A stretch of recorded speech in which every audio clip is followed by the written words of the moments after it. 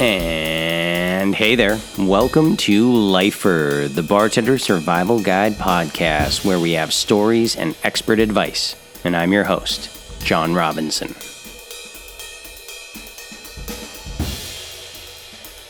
Hey everybody, welcome to the first episode of Lifer. The first episode, we made it. Yay! In this episode, we'll delve into the most common question I get regarding restaurant work, and that's how to get hired. My guest is Elizabeth Ekman from EHS Hospitality.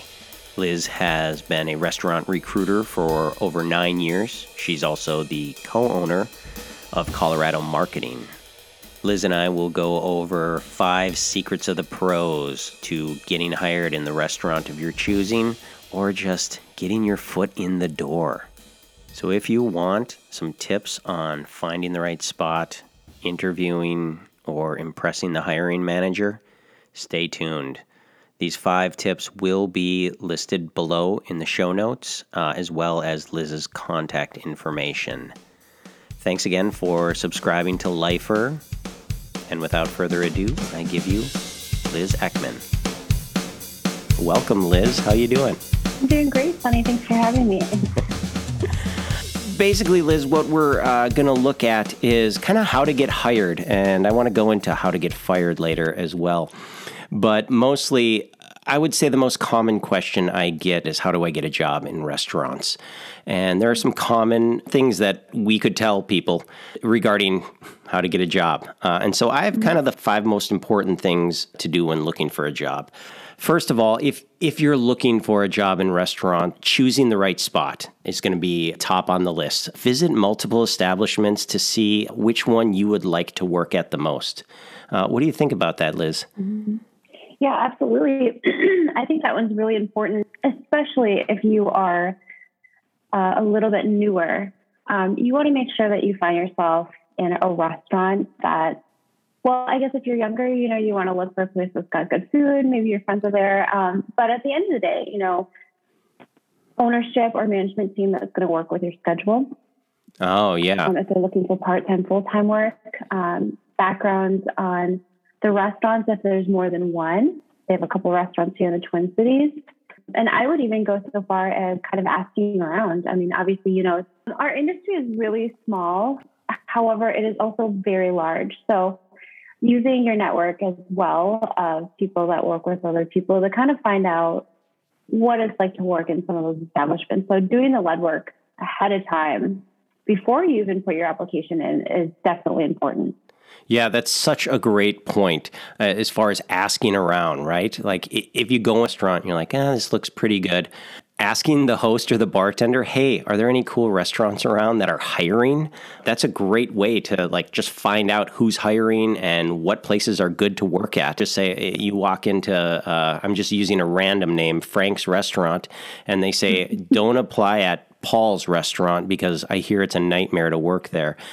You've just saved yourself, days, if not weeks, if not months of time, because you might have interviewed there, got hired there, and then you're like, this place sucks. And then the next thing that we kind of covered indirectly is showing up in person, right? Unless it's specified, unless you're looking on Craigslist and they say, please online or apply online only. But showing up in person is really important.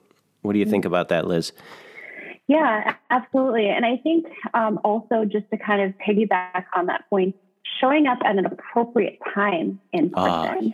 Yes. When you're following up with your application or resume, or obviously you want to drop one and fill it out drop a resume with your application and fill it out. In the restaurant industry, there is definitely an appropriate time to do so. So I would not encourage someone to ask to speak to a manager about being hired, let's say brunch time on a Sunday. Absolutely. Or 7:30 on a Saturday night. Yeah, definitely an appropriate time to do so. And I would also say call and leave messages as well. Oh, nice. But to your point, initially, show up in person. Fill out the application, speak to the manager, have your resume ready, and you're already making an impression by showing that initiative. Yeah, absolutely. And when you show up, look good, right? Don't roll out of bed and show up. Yeah, exactly. Yeah. And I should put a catalyst on that. Look good how you think you look good. Don't look good. Don't look how you think the manager should think that you look good, because so many restaurants are looking for unique personalities all the time, right? And if you have red hair and tattoos all over, and you're like, oh, I've got to hide my hair and cover up my tattoos, you know what? That might work against you, because they're going to be like, no, we need, for a lack of a better term, a spunky person, right? Sure. Yeah. Being your authentic self, 100%. Because the things that make you unique are what they're looking for. Just like you said. Obviously, there's such thing as being interview ready and looking professional. But I do like to remind candidates as I send people out. My job is to send resumes out to my clients. I like to remind them that if you aren't feeling really confident in what you're wearing or how you're showing up in that moment, take a deep breath and just remember that, like, a first impression lasts 5, 10, 20 seconds. Yeah. The lasting impression is going to be what you're talking about and how you're presenting yourself, how you're talking about your work history, or what values can you bring to the table, and that you've done your homework, and that you know what the restaurant's about and that you want to work there, and how you can convey that in the interview. I love that. And then I have one more thing. When you show up, remember to treat everyone with respect. A lot of times when you're handing off that resume and you give it to the host is going to take that resume to the hiring manager. And a lot of the times the hiring manager, she'll say to the host, what did you think of her? Or what did you think of him? If you were rude to that host, guess what that hiring manager's first impression is of you, right? Yeah, you probably have just let your resume go straight into the trash. If that host says, he was pretty mean to me, guess what? I don't even know if that the manager is going to even look at the resume. So absolutely. Treat people with respect all around that process. You're absolutely right. One of the things that I was told very early on in my restaurant career is one of my first jobs out of college, I worked at Manny's. That's how I met you. Kind of that crowd of everyone running around. And I was a little bit younger, but part of the training when we were moving from the Hyatt to the Fauché Towers, they said, sometimes you were the first, last, and only impression that people have of this establishment.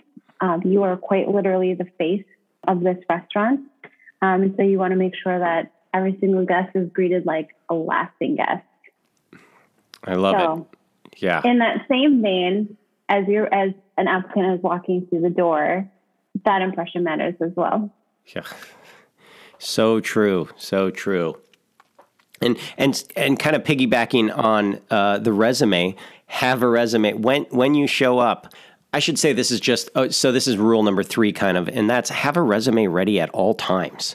Build your resume now so you don't have to look up names and addresses when you are applying, when you need to apply for jobs, because showing up to a restaurant and they say, yeah, you want to fill out a resume right here. If you don't have all those names and contacts, you might have to say, oh, okay, let me bring it back tomorrow. Well, that might have been your opportunity when you showed up. Mm-hmm. Yeah, absolutely. I would say, just to kind of reiterate, to make sure that you have a prepared resume, numbers always look good, especially if you're a little bit more in a management position. I like to see ownership language on resumes, because then you know that they have a sense of what those responsibilities are. Mm-hmm. Yeah. So if you have a little bit more experience is what you're getting at, and you're kind of applying for those lead bartender or general manager or assistant manager positions, having that ownership language in your resume ready to go is something important. Also, having a cover letter designated specifically for the place you're applying for is a good one as well, instead of showing up kind of with a generic resume. That's always nice to kind of have a cover letter. Let's stick with Frank's Restaurant. I want to work at Frank, or I'm applying at Frank's Restaurant. I want to work at Frank's Restaurant because what appeals to me about this. So they know. A lot of times they're not even going to get past the cover letter or into the resume if they don't have a cover letter. And and then when you go to that interview, bring another copy of that resume. Your resume might have gotten lost. Managers have 15 things to do every 5 minutes. And so if you get that, or when you get that interview, you really want to bring another copy of it. And you were talking to me before we started recording, Liz, about preparing for an interview with questions. Could you expand on that a little bit? Yeah. Well, kind of what we've been building on a little bit here is showing intent with your application, doing the research, knowing a little bit about the restaurant, the ownership before you show up. I always encourage people to have questions for the company. Even if you've done research on the restaurant, you definitely want to make sure that is conveyed in an interview. That says a lot to someone that is going to be hiring you, that you've spent the time to look into the locations, the new restaurant opening, the first one, the story. You go on restaurant websites and they have mission statements. They have stories about the owners. So that's one piece. The second piece with the questions is everyone has goals, right? Your goal will be, I want to be a server at this restaurant. Well, the manager's goal could be, I need to find a server that will work 5 days a week and these shifts, and they have to do really well. I want them to be a team player. But then you go up to the GM, and the GM is like, well, we have to hit these sales goals, and we have to hit our labor numbers. And so everyone has long-term, short-term goals in a restaurant. So I always encourage, I love this time of year because I encourage the candidates to go in there and talk about what happened in 20 and 21 that you were maybe not able to achieve. How are you realigning, or how are you changing your goals for 2022? And when you're filling this position, as soon as this person has done training, how can they help you actualize and realize and meet those goals that this restaurant has? Is it sales? Is it kind of filling in shifts because everyone is short-staffed? Is it dependability, reliability? And then also using that opportunity to reiterate some of your points that you've brought to the table. But that being said, the silver lining is, or the double-edged sword of this, is I don't encourage people to put things on their resume, to kind of put them on their resume or interview. This is just coming to me right now. Also remember that as you go through interviews, you're going to get better. So remember that maybe your first 2 interviews go terribly. And this is kind of what I wanted to go over is don't be afraid of rejection. And a lot of times those first 2 or 3 interviews you go on aren't going to go as well as you might want to. And just know that you're going to get better every time you go in to an interview. You know how we said make sure to go to the places you want? Maybe if you want to practice your interviews, if you can get an interview at a place you don't want, knowing you don't want the job, use the opportunity as, you know what I mean? Like as an opportunity to hone your interview skills. It's definitely kind of an unrealized skill in the process. We put a lot of weight in resumes, cover letters, like you said, how to use descriptions and make sure that the resume is up to date. You've got good references. And you could be one of the best bartenders in the world. That doesn't mean that you're not going to be a little nervous in an interview. So you have a really great practice in front of a mirror, practice with your friends.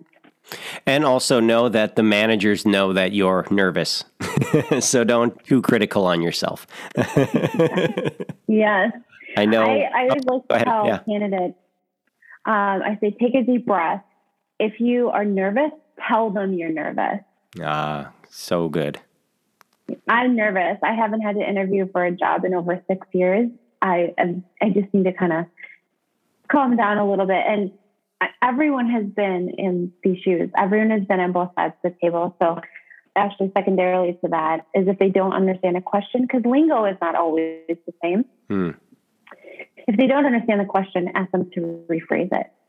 So, moving on to our fifth one, that's being open to learning and training. So, like, your service should be in the style of, that the restaurant wants, and then you'll be able to add your own personal touches.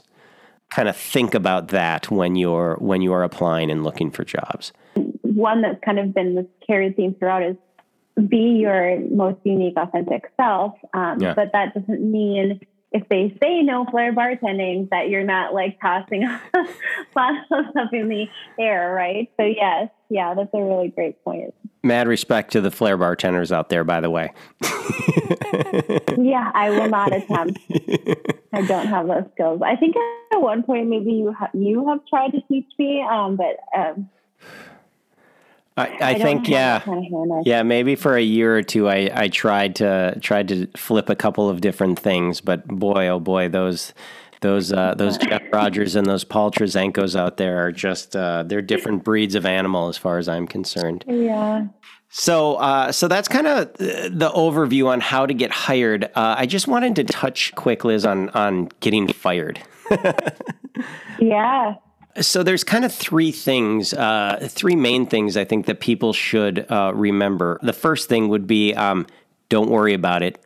We work in stressful environments, and sometimes it just happens. You might snap at the wrong person. You might forget about a shift that you said you'd cover or that you signed up for. And that's why you end up getting fired, just because for something everybody does every day, forgetting something. But once it happens, you kind of want to know how to deal with it effectively, because a lot of times we're not having, as service professionals, we're not having huge bank accounts, right? We don't have this 6 months of cash saved, even though that's a great idea. And we'll get into that in a different podcast. But we want to kind of start generating that income again right away. Mm-hmm.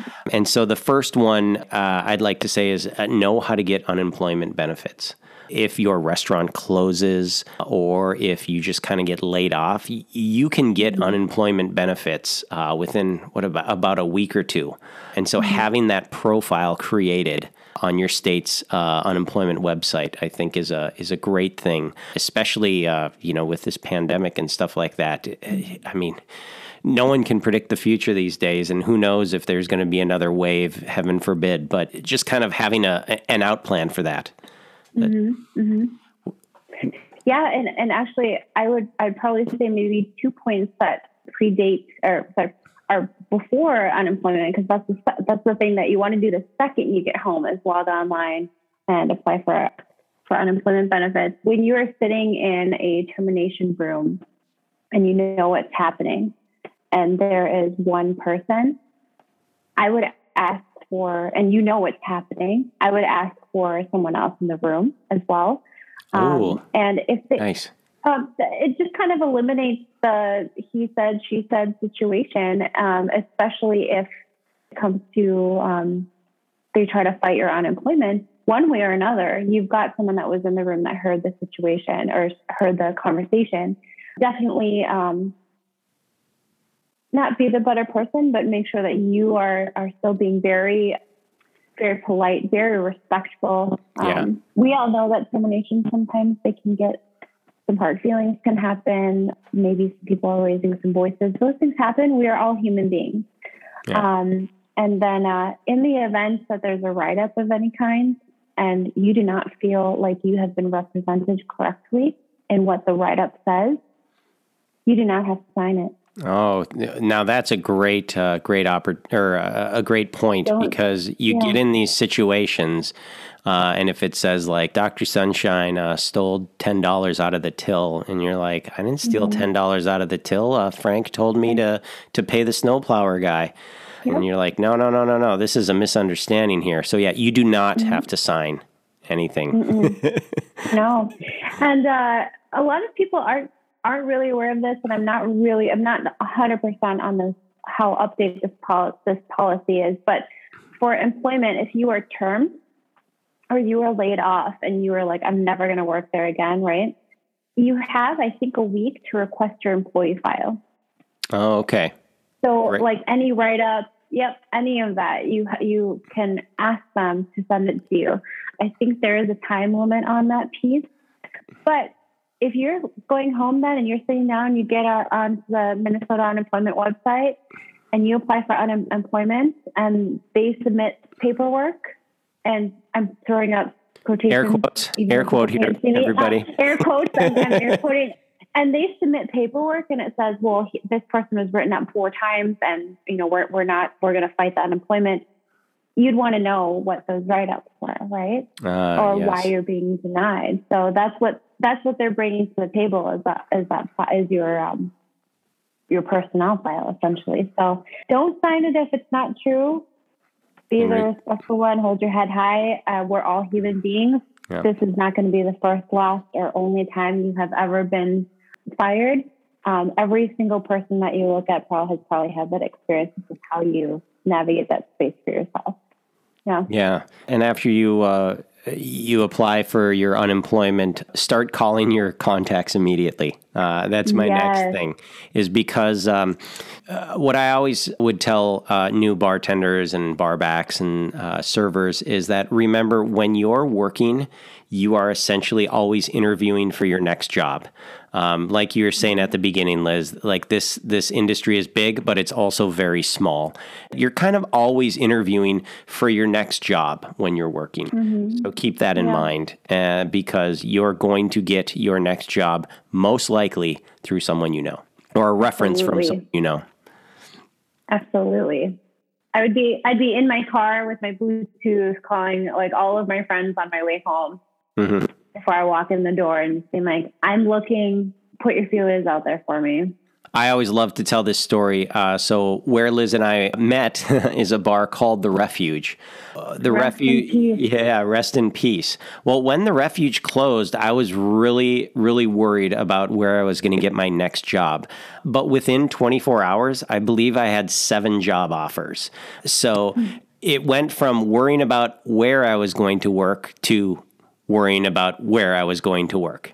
If you follow that. That's such a great example of how you're going to get your next job through your contacts. And so if you're doing right by everyone, those jobs are just going to line up for you. So, and utilizing your network.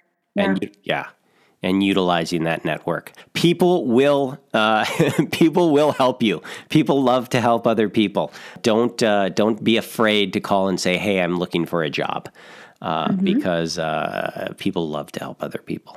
All right. Well, I think we've gone through plenty of time here, Liz. In review, everybody, your 5 kind of most important things to do when looking for a job is choosing the right spot, showing up in person, having a resume on hand at all times, being willing to learn and work different shifts, and then being open to learning and training.